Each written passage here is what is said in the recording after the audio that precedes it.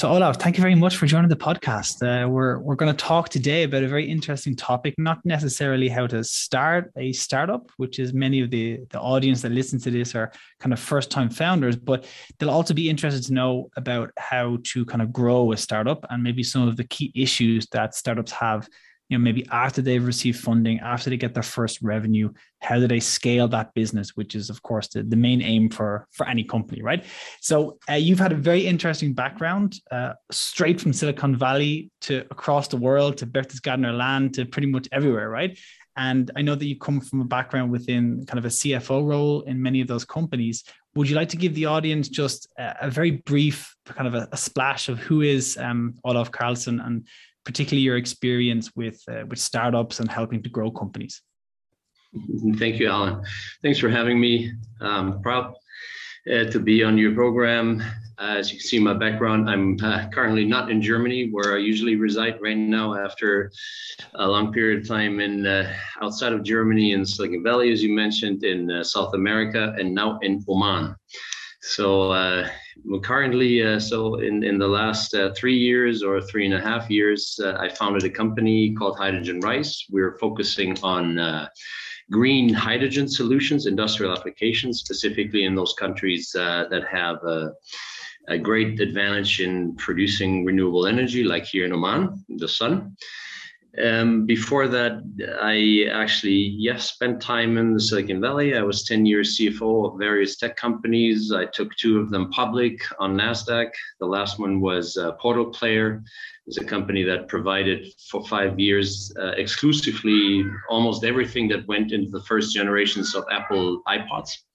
Wow. And I also worked in the semiconductor industry in Silicon Valley, always as executive, and that was obviously probably the most impressive time for me in my career. 10 years in Silicon Valley, the ups and downs, the ins and outs, the fast pace, the incredible connection for startups between capital and innovation and risk taking. I think that's the most important element that we can learn from in the Silicon Valley. I'm going to talk about it later. In South America for 6 years, founded another company in the telecommunications business, globalized it all the way to China. So yes, I've been around. I enjoyed it a lot. Olav, just a little bit. And enjoyed it a lot. It was really an interesting time. And yes, recently, during my time in Germany, I joined a EU program funded by the European Commission, the Scale Up for Europe. We're going to talk about it later. It's 4 very strong partners, 5 very strong partners, actually. So 2 Germans, and then partners from Serbia, from Slovenia. In Munich, it's the very strong partnership with the Unternehmertum, probably the most successful accelerating program in Europe. And I think we're going to get to that later. That is Sure. Where I am a partner, and that is also relevant, I think, for our talk today when it comes to scaling startups. But back to you first. Thank you for giving me the time for introduction. Yeah, of course, Olav, no problem. I mean, that's how we met, right? Which is the beautiful nature of being able to work with startups and scale-ups on these European programs. That's how I got a chance to meet Olav, which was through the Scale Up for Europe program. That's where I work at Unternehmertum, and Olav also works and supports Berchtesgadener land, which is a region in Germany near the border of Salzburg. So yeah, that's something we're going to talk about at the end. So we'll maybe tackle first of all the common challenges that you see, because you have really quite an extensive experience. And one question actually I have at the very beginning, I'm kind of jumping a little bit, but we'll tackle those challenges, and then later, hopefully the Scale Up for Europe program, which is like a really fantastic equity-free program for scale-ups, might even be a solution for how we can support to mitigate some of those challenges that pretty much every startup will face as they begin to grow. But a quick dive into maybe say your perspective on Silicon Valley. Just a couple of thoughts maybe from your side, because you've been there, 10, 15 years ago. What has changed, in your opinion, the most in terms of how Silicon Valley operates, or how startups, receive capital and grow? I'm just wondering, just a brief thought, not like a deep analysis, but I'm sure you've noticed trends that have just maybe completely changed from beginning to end, right? Yeah, I think two things have changed in the Valley in the past 10, 15 years. One is the experience from the post-bubble times. When I was there, it was 96 through to 2007. You can consider that almost like in to some degree as a couple of bubble times. It was the internet bubble, it was energy bubble, it was this and that. And I think the Valley has learned from that. The Valley has learned that it's not enough for scale-ups to have PowerPoints and ideas. It is before you get funded, there's always the exceptions, but before you get funded, you have to basically show some beef. You have to show some financials. You have to show, progress in your development. It's not enough. In my times when I got there, it was basically enough to have an idea and you got $10 million from the VCs. That were lining up to get smart people signed up. I think that is not true anymore. So that's one thing that has changed. It has changed there. It's always been, I think, outside of Silicon Valley, where investors are a little more conservative than there, it's always been the case. So that's not a change that actually kind of trickled through to Europe, because it's always been like this here. Investors have been more conservative, looking at scale-ups or startups and valuing them. The other thing that has changed is, of course, and that's a constant change in the Valley, it's the focus on technology. What is, where is the money going? Where are the innovations? And in my time, of course, was the internet, was communication devices like the Apple iPod was the big driver of innovation in those days. All the way through to the iPhone. It was, then shortly after I left, it was, health science solutions. I think it was life sciences and energy solutions. So I think the focus is always shifting. That's quite normal. I would consider that, a constant change. So if you're delayed in the Valley with your idea, I mean, if you think, gee, I'm going to have a great idea for energy, it's probably already there to some degree. You have to be very innovative, and you have to be, you have to look into the future, what could be the next big thing. And this is a constant change in the Valley. Those are the two things that I see as a change. A little more serious consideration of scale-ups before they get funded, and then a constant change in the focus of what is hot currently. Right. And that's where most of the money goes. That's where the companies have it the easiest to grow. And I couldn't even tell you what today's focus is. I know roughly, mobility solutions are out already.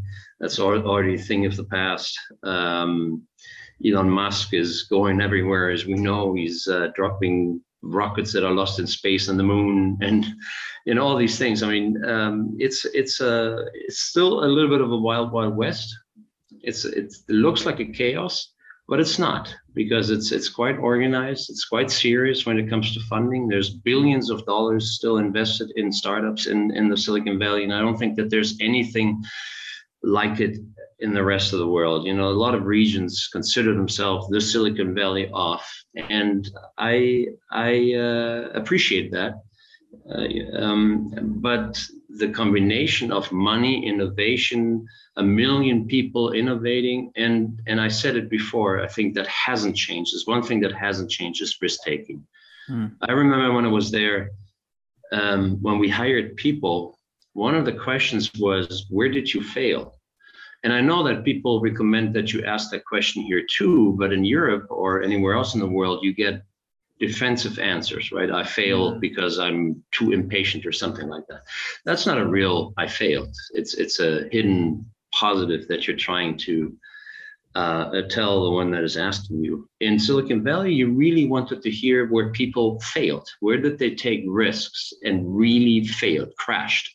Where could you see, we called it the scratch marks on the back, really. And right. it was sort of a badge of honor to fail, because you stood up again, you learned from it, and you applied what you learned to your next undertaking. And that is something that I think has not changed. You didn't ask that, but it's important to kind of point out that risk-taking is a badge of honor. I know it's not relevant, or it's not as accepted in many cultures, but I see changes even in Europe. So something that is relevant for when we talk about also scaling of companies is risk taking. Well, don't go outside of the, don't get crazy, but you have to take risks. And maybe you have to have failed so that you learn from your past mistakes. Don't see failure or crashing or risk taking as something that shouldn't be part of your regular curriculum, basically, as an entrepreneur. Yeah. That's really interesting, Olav, because to flip to a quick story, I've been about just over 2 years at Unternehmer Tum. I started working with very early stage entrepreneurs, mostly coming from the university. And during the first month or so, we were doing boot camps. And one of my colleagues at lunch said to me, yeah, Alan, like you never talk about your startup, your failed startup. And I was just like, oh yeah, I always introduce myself like with my last job, right? Which was like working at with a funding kind of organization. And then I realized like, oh yeah, that's actually like a fear of mine a little bit, to like talk about this big thing that got like some money and then just completely flopped, right? And then I realized, no, that's the story that I should be sharing, because it develops trust that I'm not just some person standing up on stage telling you how to do it, but I'm actually someone that messed up along the way and wants you to maybe learn from those mistakes. So that was a core learning of my thing. I think Irish people as well, we're a little bit hesitant to talk about our failures. You know, we love to talk, but we don't like to talk openly about all of our personal problems. But anyway, that's a really interesting perspective. And I just was taking some notes there. You can see me doing it because it helps me to kind of assimilate this knowledge. But interesting to see how Silicon Valley has both changed and not changed. So very, very interesting insights. So you mentioned risk, right? For scale ups, that there has to be, I suppose, a level of still calculated risk when they're moving forward. So they've not yet found product market fit, but they've at least built a company, they've talked to customers, they've built a product around the core problem, and they've maybe got their first revenue. So they're still going to take small little, let's say, experiments. If you want to change the word risk, it's just kind of like a testing a new hypothesis of a second product or a feature that they want to add to their solution. So setting that, but that's scene kind of set with a growing company, that's a startup. What would be the biggest risk, or the biggest challenge that they normally face when they're going from first revenue to how do we scale this up? What aspect of the company usually is like a critical point that maybe you have to come in, Olav, as a plumber and help to fix that startup? Alan, in my experiences, there's many, of course. I think the two key aspects is the USP. I know it's an over-analyzed and overused term, but I think it's very important that companies at every point of time in their development are very conscious of what is unique about them. Because as you go through innovation, you pivot many times. All the entrepreneurs have that experience. You adjust your innovation based on feedback that you're getting from customers, based on feedback that you're getting from the market overall. But sometimes I see a sort of stagnating thought about what I want to do, because you already set up, you invested time in it, and you stick to something, even though the market might hint to you it's not exactly what is needed. And I think the most important part in the scaling is being able to pivot, as we call it, right? Adjust. Don't fall in love with your innovation if you're the only one that is in love. You have to listen to the investors. You have to listen to the market, to your first customers, when you have pilots, and you have to adjust. And you have to analyze, always the competition, because the competition might not have a product or, a service that is similar to yours, and it's just a competitive product. It might the competition might come from something completely different. That makes your solution basically worthless in the market, or because there's other solutions that are coming from somewhere that you didn't expect. And if you don't do that constantly, if you don't use all your resources, all the market input, all the contacts that you constantly evaluate, then I think that is in my experience in the Silicon Valley, the most obvious reason for death, for sudden death, right, where you're out and you struggle, and then usually people hold on to still, but they can't grow because their product is not adjusted to the needs. They didn't listen. They fell in love too early. So that's one point. It's the flexibility to acknowledge change in your own innovation and products. That's one thing. The other one is obvious, I think. It's almost boring if I mention it, but I want to say it. I have the CFO background, so it's funding. Because you need to align very early on. If you have a growth plan, and if you really think your product is successful, you gotta have to have a financing plan. You have to have, and because every round takes, to be honest, a year. I mean, sometimes it goes faster by some coincidence, but usually from, okay, I need money to, yes, the money is in the bank, it's probably a year. Yeah. So if you don't look forward and if you don't plan ahead, and if you just stick, you always have to plan rounds in parallel. So your first round or the most immediate round that you're thinking of is only the most immediate. What happens if you have the money in the bank? You already have to have started the next round, the bigger one. And so you have to almost work in for two scenarios in parallel, for the immediate one, for the next step, so that you will never get into a position where a big customer comes to you and it's too big of a bite out of the cake for you, where you have to say, oh, I'm sorry, I can't deliver, I'm cash restrained. You should never be in a position where the investor notices that you're short of cash and that you're running out of cash, because then you give leverage to these people, and you don't. You always want to be in a position of having leverage on your side, time on your side. You have to have a chance to pick the right investors. Don't rush if you don't have to into investment decisions. And so funding, having money it's probably not a surprise when I mention it, but I still see it in many startups that they focus so much on their product and service, and they forget that what happens if I am successful, I want to launch, and they notice, gee, I should have started a year ago to get cash for that launch, because in most cases you have to pay for it. The start of the business is expensive. Very few companies as customers are going to help you with that. They expect you to deliver. They expect you to deliver on time, in hopefully quantity that is meaningful to them and to you. And so, aligning financing early on with the right investors at the right amount with the right valuation is critical. And we can talk about really what it means to get ready for that, because that's another issue. What does it mean? You can't just start, okay, let's look for an investor right now. You have to really have the material. You have to have some organizational preparedness for it, to be ready for it, to be able to present the right documents to the investors and not look unprepared, or use a lot of time to prepare certain forecasts and budgets and things like this. So I'm really, when I talk to entrepreneurs, I remind them early on to look into documenting the company, preparing it for the next round, and it's never too early to start looking for investors. Yeah, very good piece of advice.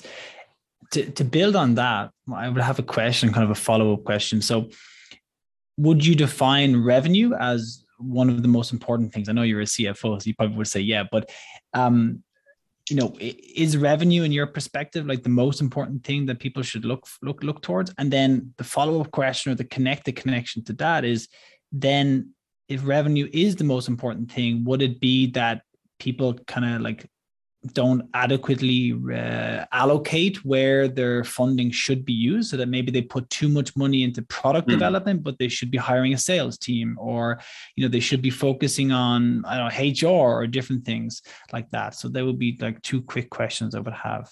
Yeah, look, I mean, revenue is cash, right? And cash is king.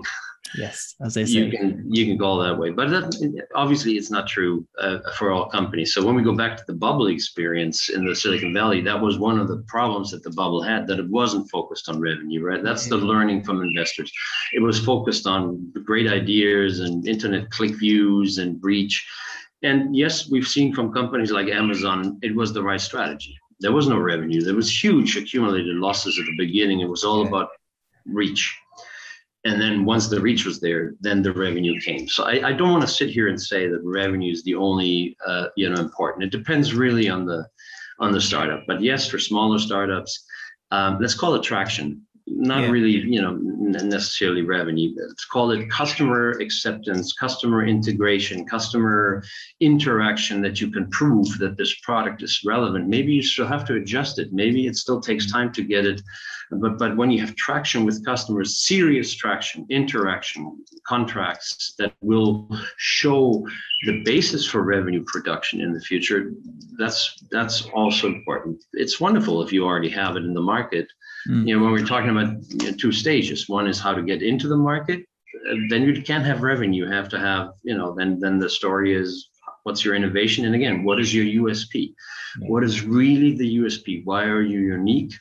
Do you really have it analyzed? And can you say it in 20 seconds? What is so unique about you? And in my experience, and believe me, we're all guilty. When I'm asked, what does hydrogen rice do? I take longer than 20 seconds, but I try to really remind myself, not good. You should be able to say in 20 seconds or shorter why you are unique and why somebody should continue to work with you or talk to you or be interested in you. If you can't do that, maybe you haven't really analyzed your position in the market or your strength. So, before revenue comes that. But once you have that and you get traction, then revenue is always relevant. Profit, not so much, because investors are not interested in whether you're profitable. Investors are interested in the revenue growth and the potential. And they want their money to make a difference. So they really want to help you with the money. They want to be part of the growth. They don't want to invest at the top. They want to invest at the bottom and then grow with you. So revenue, already on the books is a good proof point.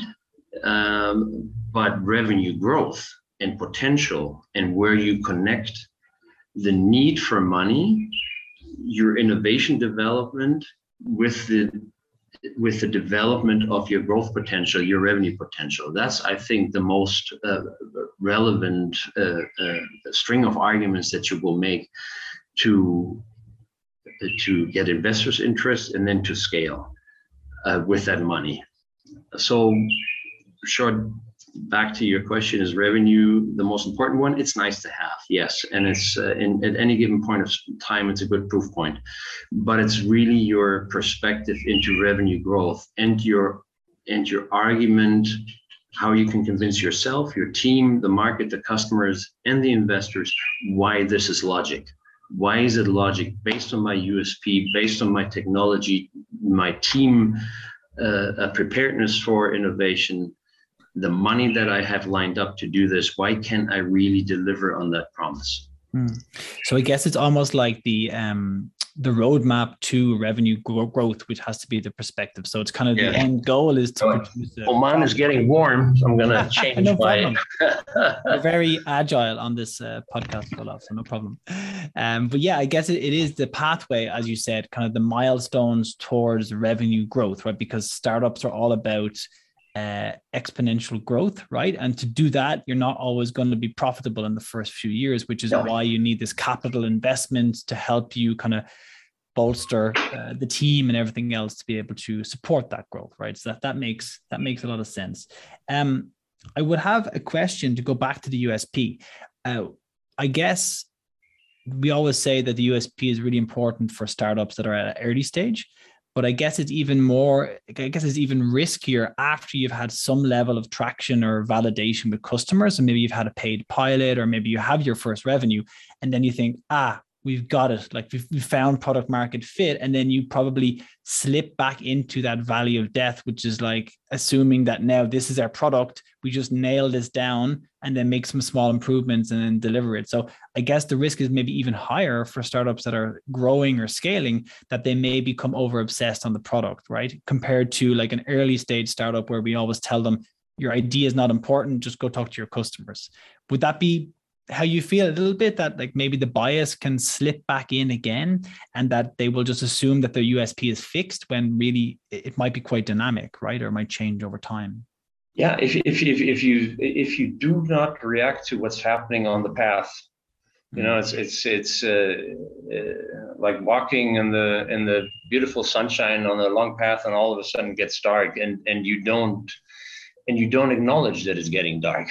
Yeah. It's like, where's that come from? I keep walking, or do I have to maybe change my strategy? Should I stay here? Should I turn around? It's absolutely true. What you say, Alan, is flexibility and constant analysis of your environment. And that means really your market reaction, the competition that is probably, you have to be so sensitive. What could be challenging your product in the market? And I warn every startup, it's probably not going to look exactly like your product.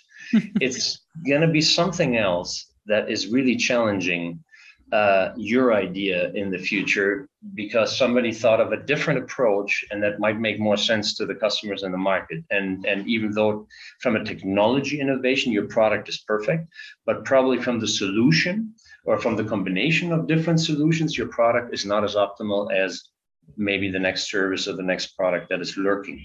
And the market is very sensitive to this. These people that you talk to, you and your customer in the purchase organizations or in the innovation departments at your customers, they know, the good ones know, and they will tell you, why should I do it this way? Why shouldn't I wait or do it in another way? And you have to listen. And if you to your point, if you fall back to your love of your innovation, maybe the love of your initial success, and you fight against that, and you try to convince them, maybe you're right. But if you notice resistance, you should very clearly look into that, and you should, if you have a chance, take a turn. Very few companies can break through that barrier with force. Usually, these are the big ones with a multi-billion-dollar marketing campaign. They can create truths. Yeah. Like the Intels or the Apples or the Googles or whoever. They can create truths in the market that the people then believe, even though it's not right. I've seen it many times in Silicon Valley where good technology, more evolved solutions didn't make it to the market not because they weren't better, but they couldn't get through to the curtain of fabricated truth by billion-dollar marketing campaigns. And so that is also a reality. If you think you can break through it, and you have the money and you have the force, I don't want to stop you from trying it, but at least acknowledge it as a risk. Yeah. No, that makes perfect sense.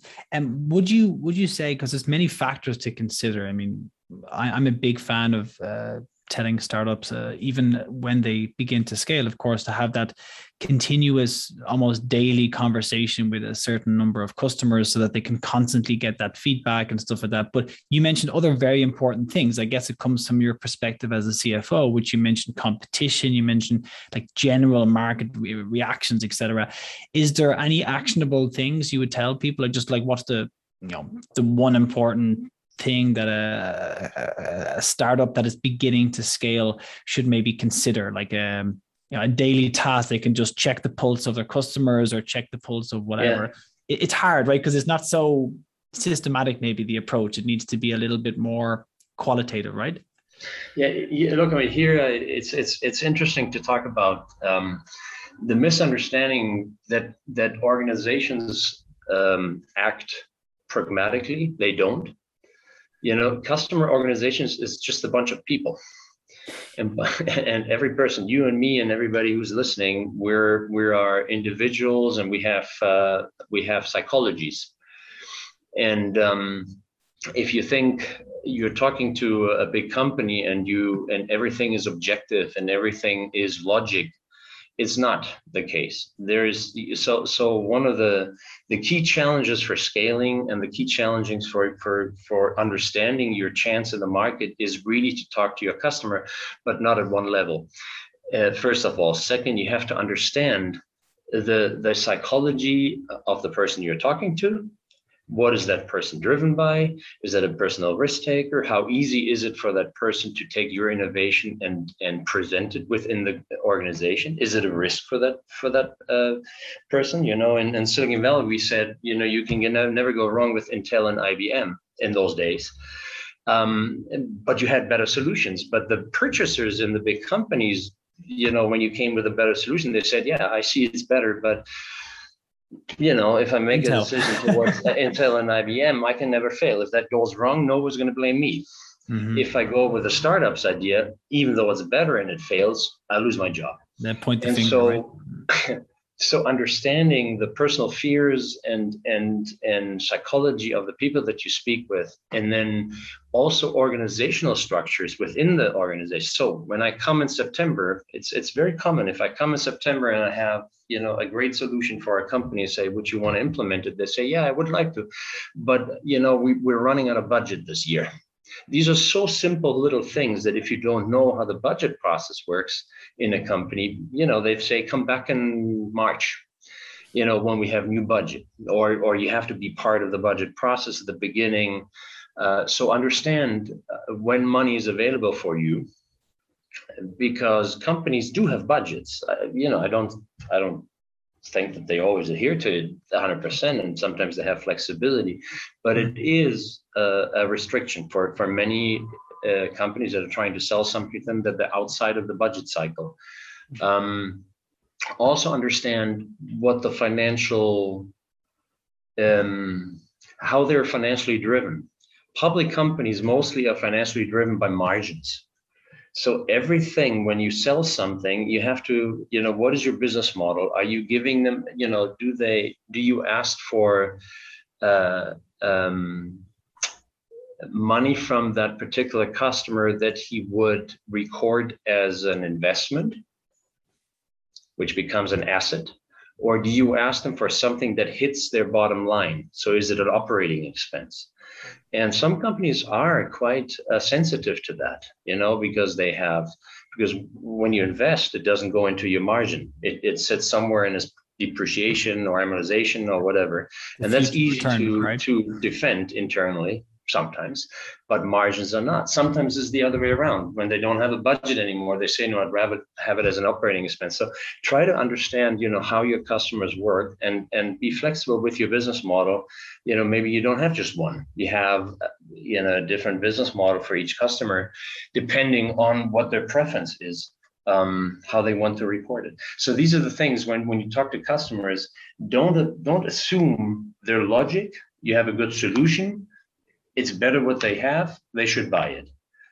Yes, they might recognize it, but for many reasons that could be in the psychology of the person that you talk to, doesn't work. So the better you get into their head, almost like the more intelligence you gather on them. I'm always asked then, how do you do it? And I don't have the answer for that, really. I don't know how to gather intelligence. You just have to be your own Sherlock Holmes and detective and try to find as many contacts as possible with these organizations. You have to understand how they work. Who is the decision maker in the organization? Is it the purchaser? Is it the CFO? Is it the marketing department? I mean, what do they need your solution for? And those are the people that are going to drive the decision in the organization. And they might not be the ones that you're talking to. And so, or that you have to talk to. So it's, try to have these different levels. I think it was Lee Iacocca or somebody said, years and years ago, your audience might be too young. The big Chrysler CEO 50 years ago. He said you have to have 4 contacts in each organization. I don't know how he came up with 4. Have 3, but 1 is not good enough. Yeah. I mean, I've seen it with startups that they have 1 contact in a hospital, that there's one startup they're looking to build like an actual some form of building, let's say, just to keep it confidential. And they have one person who's connected to the board, but not on the board. And, it's just one gateway, but the people at the board can block it because there's new management or whatever. So, that's a classic example of, only having one contact in a company or an organization doesn't make sense, doesn't give you enough perspective. And I think you also see it with medtech startups as well, or healthcare startups, that they talk to a doctor or a physio and they get approval that the surgeon loves this tool, but the surgeon may not have the authority and has a different perspective because he's thinking patient outcomes, time and surgery, and it may be right. But the administrator who has to give the authority to say, yes, you can buy this 10,000 euro piece of equipment is thinking, is this going to save the margin? Because you said earlier, right, the public companies are driven by margin. So is this going to help the bottom line of the hospital, saving money immediately or in the short term, right? So really, that's a good point, the bottom line, because I see a lot of startups, and I've done it in my life too, of course. You try to value the monetary impact, that your solution has, and then you tell them, oh, you can make, I don't know, 1 million more revenue if you use mine. I think that's probably the best way of doing it, but be very careful how you measure that, because you have to assume you don't know enough about your customer to measure what that impact is. Rather than telling them you can make 1 million or 10 or 5 or cost saving is even worse, because when cost saving is associated with cutting people, not a good argument. Yeah, I know we all think like that, but to put it on a piece of paper and say my solution is going to save you 5 person years or something, might be true, but let them come up with that themselves. Point to cost savings in the organizational structure that you would expect, but don't put a number on it, because they will say, how do you scale up know what my financials really look like and how we're organized? Just ask them, what do you think that could be in the cost saving? And when you say, this could be, increasing your revenue line, because given just the arguments why you think, don't put numbers next to it, because it is assumed by most of the decision makers that you're talking to almost presumptive. It's like, what do you know? And we're startups. I mean, I'm a little older now as a startup entrepreneur, but usually it's young kids that are doing this. And the people on the other side know that you're young and that you're relatively inexperienced when it comes to, their business. And so don't try to be someone that you're not. Mm-hmm. You have ideas. You have risks, you have energy that they usually look for. That is your strength, because you're flexible, you're creative, you're energetic, you want to change things. Usually those innovation people on the other side don't have that in their innovation. I mean, even in their own innovation department anymore, because they're big and inflexible. It's a cruise ship, right? That's what you're looking for, but not like to tell them how to run their business. Yep. Give them the things. And then another thing that you mentioned is, it's not just the people that you need to understand how they're ticking, but also who's going to block you. A lot of the solutions now in innovations have to do somehow in some way with the IT structure in a company. And these are probably the last people that you're going to be able to talk to. You talk to all kind of other people, but not the ones that are managing the IT structure. And I have to say, and I don't hope I'm insulting here, IT experts, but if you work in an IT company, you usually have a pipeline of things that are quite boring to you, but you have to do them. And when another thing comes, and now, integrate this and that solution, that first reaction is, I don't have time. This doesn't make sense. Yeah. And they have to say only one word to the CEO, and that is risk. If I open up my IT box and I put this thing in there, the risk is that we lose that. And the CEO, who's not an IT person usually, immediately will back off and say, okay, that's, my IT guy said it's risky, forget it. Yeah. And, so at some point in time, try to get these IT people involved and interested, and don't be smarter than them, even if you are. Try to get them on board, and why what you're doing, it could be exciting for them too. Why is it, it might make their life easier in the future, but usually these people have, without that it's known, a huge impact on corporate buying decisions. In my experience, I failed many, many times because the IT people just blocked me. Yeah. I can imagine it. And I think also legal is something that's overlooked, that particularly if you're introducing a new type of IT system or something, you know, let's say GDPR alone, right? You might get the buy-in from everyone else, and then legal team says, hold on a minute, this is too difficult for us to implement because of whatever. So I think legal is worse than IT. Yeah. The two most powerful. Very necessary. Again, I don't want to offend anyone. You know, of course. I use a lot of lawyers, and I have used them and really took my advantage, and I admire them, and they're important. But of course, as soon as something gets to the legal department, you can assure and you can assume that it's going to get tricky. Yeah. And it could die there, because one wrong word from legal counsel to CEO saying this is tricky, this is a risk, might kill your service, and you're not there defending yourself at the very moment when he says that. Yeah. And you never know what hit you when you get the email. Sorry, they don't even say it's because it's risky. They say, sorry, we made another decision. Talk to you next year.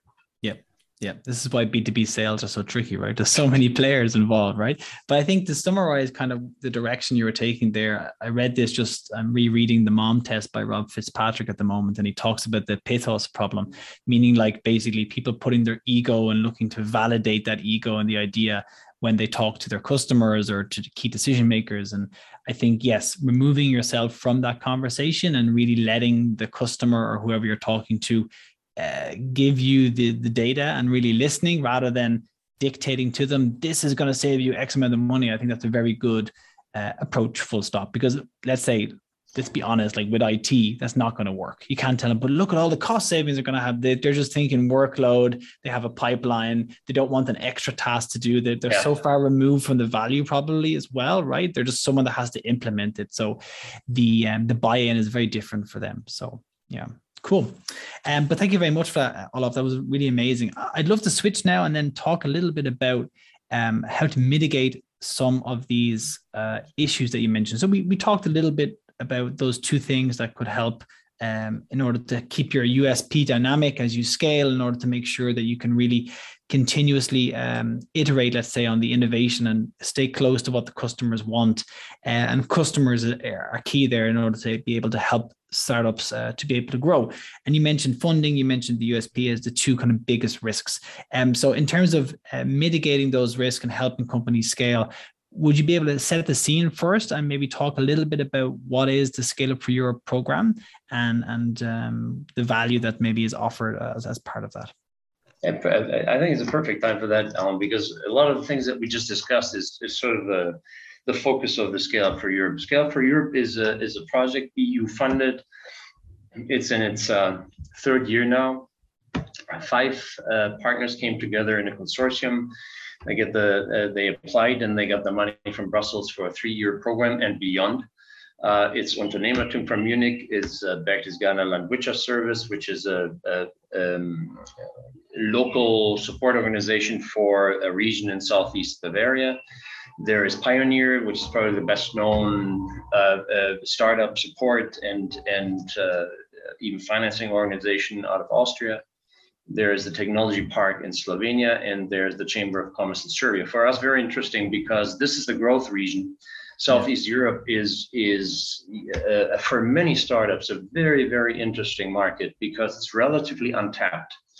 It's not a huge market, I agree. It's the whole Western Balkan region all the way down to almost Greece. If Greece is not part of that, but Macedonia, Albania, they sound almost foreign to us because we don't, as people, don't have a lot of experience with Southeastern Europe. But it's 20 million people.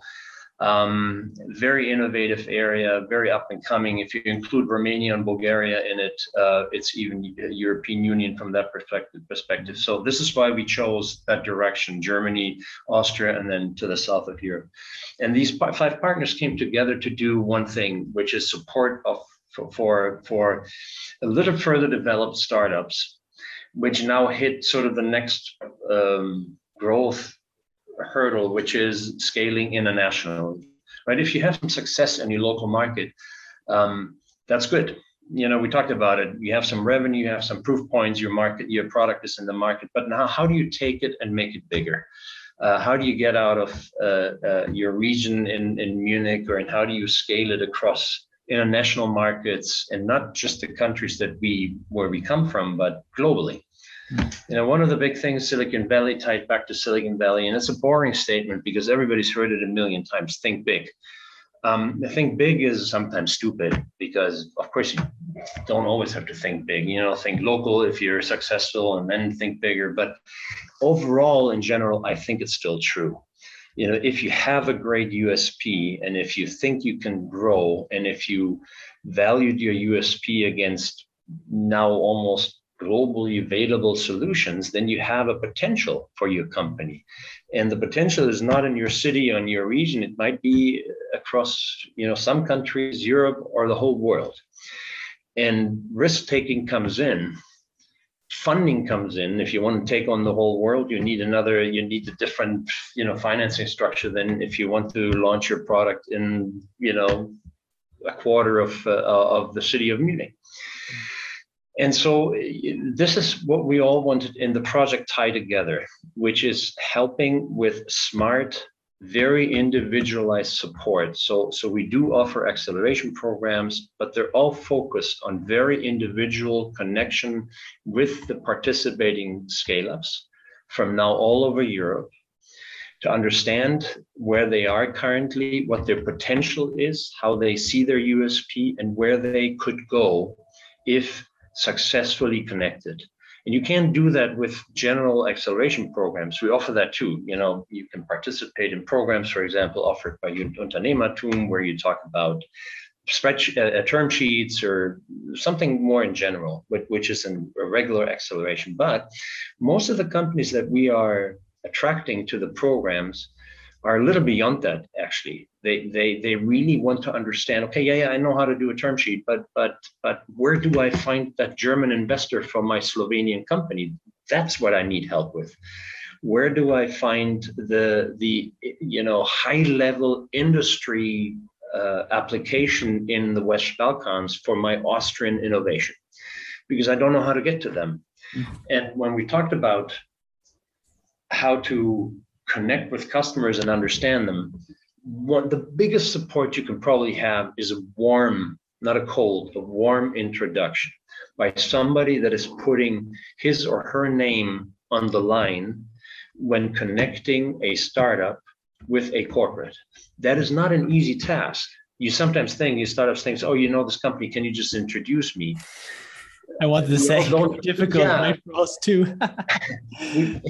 And the truth is, we don't do that often because these are your valuable contacts. Mm-hmm. So if you use them 5 times a month, introducing one after the other, and you haven't really done a good sort of due diligence on who you are recommending and how you can stand behind what you're recommending, it's a risk for you. Because after 5-time failures of companies that really not are worth recommending because they told you they would solve something, but then in the discussion with the corporate, it turns out, no, they don't. Then you burn your name and you lose your contacts. Because the innovation people at the customers are busy people. They get offers every day, 5, 15, 20 emails of introductions of programs they can participate in. So you have to be very selective. And this is what we, as Scale Up for Europe, presented to the European Commission when we asked for their funding, is we want to be special and different. We want to really individually, with our life experience, understand the USP and then together with the startups in many discussions, sessions, coaching sessions. I don't want to even call it mentoring because some of them are beyond mentoring. What they need is coaching. Coaching implementation, on the way, right? Take my hand and take me to Allianz in Munich, rather than a cold email that doesn't go anywhere. And this has been in the past 2 years, now that we have the program, has resulted in something very successful. So we have plenty of what we call KPIs, how we measure our project, meaning how many of these transactions have we successfully helped to close or open, or how many strategic discussions have we really started between a Serbian startup and a German company, between a German startup and a German company. Where were we able to make contacts that last, Now, I can't guarantee then that they come together after a year of discussing and strategic discussions and pivoting and technology analysis. Many That's things up could happen. to the startup as well, right? To be able Of course, to yeah. But we also don't even drop them at that time. We're not saying, okay, here's the contact, make it, and then we move on. We stay with them. We help to maybe with the communication process. Maybe there's misunderstandings at the beginning. The past 2 years weren't easy. Face-to-face meetings, almost impossible. Everything had to be online. Corporate decision makers love face-to-face because they want to see and touch, the solutions, the people, and now everything's online. So it made it even more difficult to connect people with each other. But that's what we do. We try to really connect individually with coaches that we assign to the companies. We try to understand where they should go, where they could go, and then we use a vast networks that we have as organizations and individuals to connect them all the way to Silicon Valley. And we've had success. So we're very proud of that. I'm almost sad that the program is running out of Brussels funding by the end of the year, but we are considering right now how to build a business model beyond that, where we develop some sort of structures so that it's still funded and we can still continue to help these organizations. But now we're still in full swing in the third year of the program, launching new programs. We have 4 industry focuses. One is agile manufacturing, one is health technologies, one is smart region, and one is agricultural technology. Basically, with that, we're covering most of the innovations. Very few are not falling into one or the other category. And each of our project partners is leading sort of one of these technology fields. Unternehmertum, so that the 2 German partners are leading the smart region innovations. And smart region has just launched the 3rd program. The deadline for application is February 13th. The agile manufacturing focus has launched the 2nd program, and the deadline is actually in a couple of days. I think it's January 31st. I encourage everyone who's listening and would fall under any of these categories to look at our website. It's www.scaleup4europe.com. And then you're going to go find the 4 tabs and you can pick, where you would fall. And then you see the programs announced and the deadlines and the application. So so something great happened when these 5 partners came together.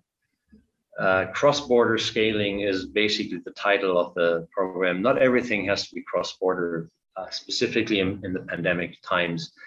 We're also very happy to help Austrian scale up to connect with an Austrian corporate. So, many of what we just discussed before in scaling hurdles, contact to organizations, contact to funding, understanding the organizational preparedness to attack new markets. This is what we try to help with, not through, standardized programs. These are offered in many different ways. This is different. There's a time and a place for those standardized programs, right? Which I think is quite unique because it's a very it's a low level of commitment and input that's required, because often with scale ups, I mean, we've experienced it, Olav, from working with these companies, that they're busy building their business and implementing things. So we do our best not to get in the way, but rather allow you to tell us, and through this tailored process, just explain to your coach what you need and who you need to connect to. And then we make sure that can happen. In most cases, we actually get a successful transaction, as Olav has said, and it's funny because when I've been talking a lot with different people from accelerators, et cetera, around the world, and I kind of came to the conclusion myself that there's kind of 4 main values that you can get from an accelerator, which is access to customers will be my number 1. network, access to funding, and then education. And I put education last because most education is free. It's accessible online, whether it's YouTube, Y Combinator, Antler Academy, whatever. But really getting access to customers is the number one thing you should look at. Even if you're an early stage startup that's joining an accelerator, yes, you have to learn, but you need to be contacting your customers, and that holds true for scale-ups. And when we slim down the whole approach, like, of course, if they need help with funding, we can help them. But in the end, we're very transactional focused with our KPIs. So we want to make sure that if you join this program, first of all, we don't take any equity. It's completely free. So don't worry about having to enter into any complicated agreements. This is European funded. So it's an equity-free program for your scale-up. And we really focus on how many transactions, how many connections can we make either within the country or cross border. It's really something unique. One quick question just to close it up, Olav, would you have any examples that you could give of maybe, say, some of the startups that have gone through the program that have kind of stood out to you? I mean, of course, we don't have to go into too much detail, but just are there any success stories that would stand out from your experience of working with these teams over the last 2 years? Yeah, I mean, there have been many, and I've been impressed by the quality of applicants to the programs. Yeah.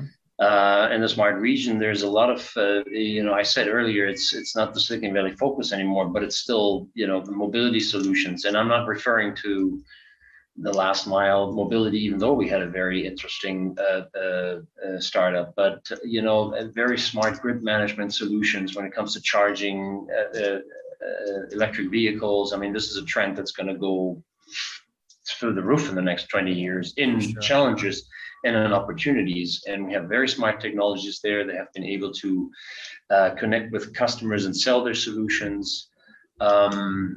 We had very smart health science solutions,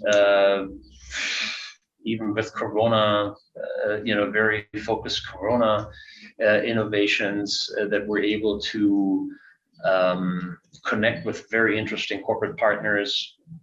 We had also success stories, I think, on the other side. So we were able to, this is a noisy, in one way, it's a noisy time because there's so many online offerings because no one can travel anymore. So the space is crowded with online offerings.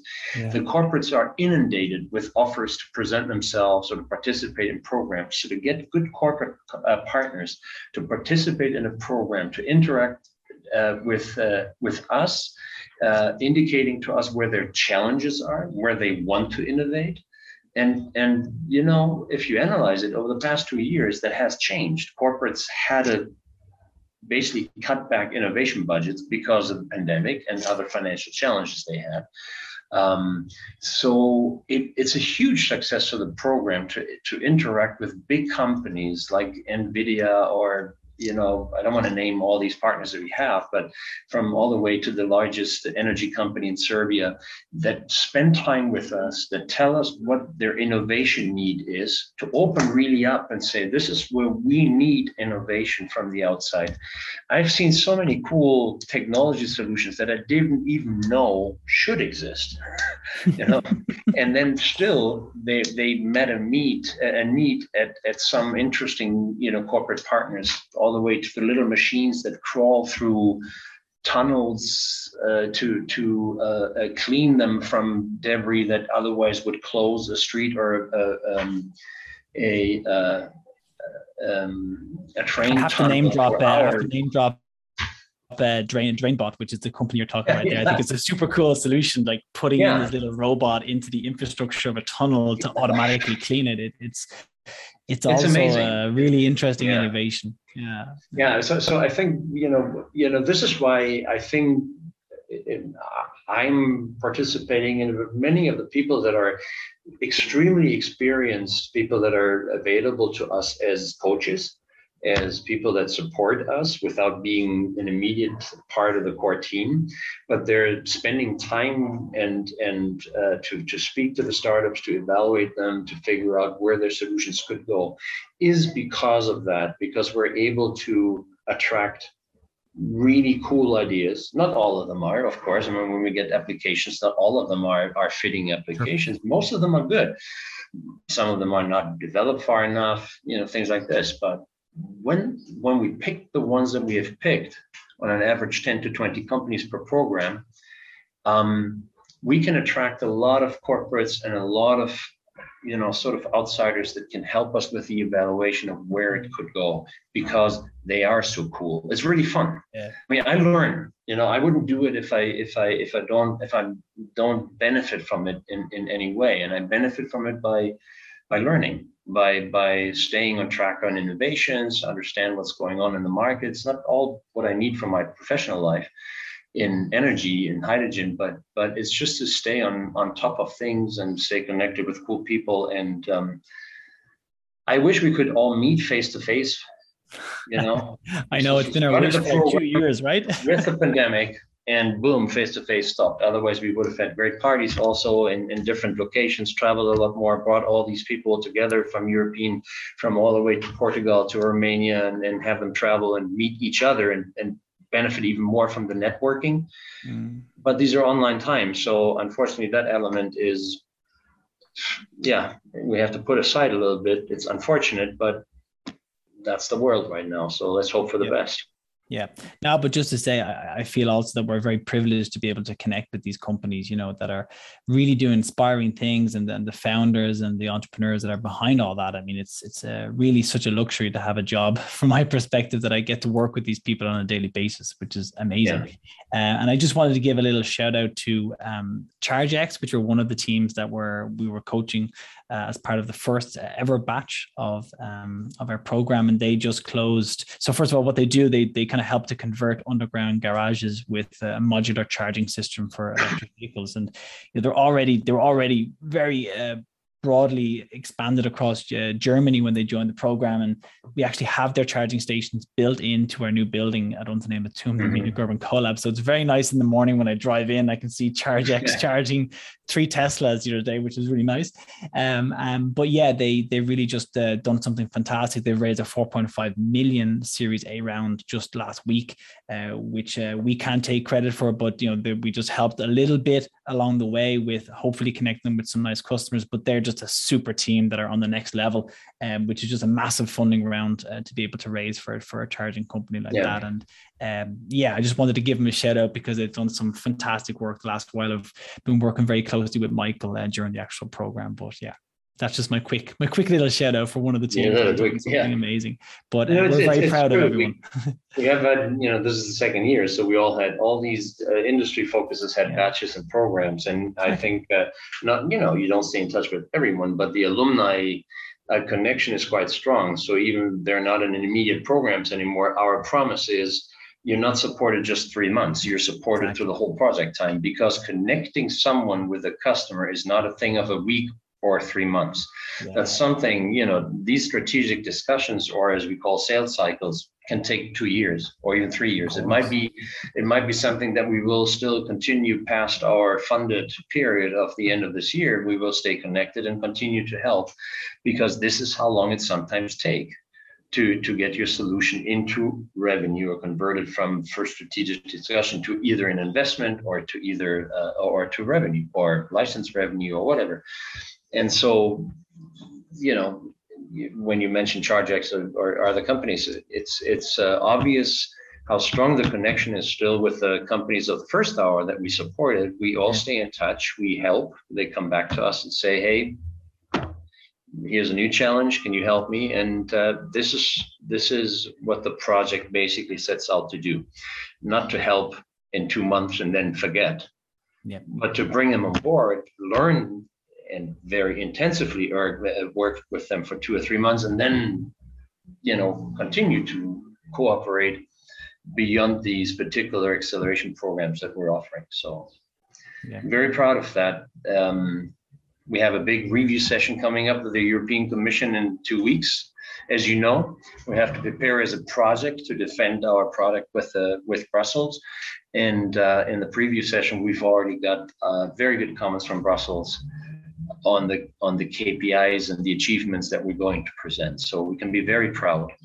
One of the few projects from what we heard from Brussels again, that is measuring their success really by actual transactional success and not by how many programs we organize and how many companies have participated. Everybody can do that. Critical point. Yeah, but we set out a target as, we want to be successful at the project by having so many X transactions by the end of the program signed between startups and corporates. Yeah. And we already achieved our 3-year goal after 2. So join us. Yes, please check out Scale Up for Europe, everyone. We'll put the links in the description. Of course, you can reach out to anyone from the team if you have any questions. So you can reach out to me personally or to Olav via LinkedIn, probably is the best way. We're also going to be hosting an FAQ session where you'll have a chance to maybe interact with us live. Let's say it's a live podcast version, Olav, where people can learn a little more with a few slides of what the value we offer, in particular for the Smart Region Lab that we run. But of course, we'll have a large Q&A session there for about 30-40 minutes where you can pretty much ask us anything. And that'll be recorded as well and available online just in case you have a scheduling issue. But yeah, it's a fantastic program. Really thank you to all the founders that engage with us, and we wish them all the very best of luck. And as Olav said, deadline is on February 13th. But of course, if you're watching this or listening to this after that period of time, also reach out to us. We're also very willing to engage with scale-ups a little bit outside the program to support them if we can, and if it's a quick fix from our side. All right, Olav, thank you very much. I've taken 2 pages of notes here. It's really, really fantastic. I always enjoy having these conversations with you. So I'm glad we got a chance to record it for everyone. Really, really appreciate your time. Thank you everyone for listening and watching, and we'll see you next time. Thank you, Alan. Best wishes from Muscat, Oman. I'm glad the internet connection held. Yeah, solid. It's not always the case. Yeah. So I'm very happy about this, and I wish you all the best, and we keep speaking, and please to all the people that listen, enjoy innovating. Enjoy the journey, right? And we're along for the ride with you. Of course. Super. Okay. Thank you very much. Thank you for having me. Cheers. Bye-bye.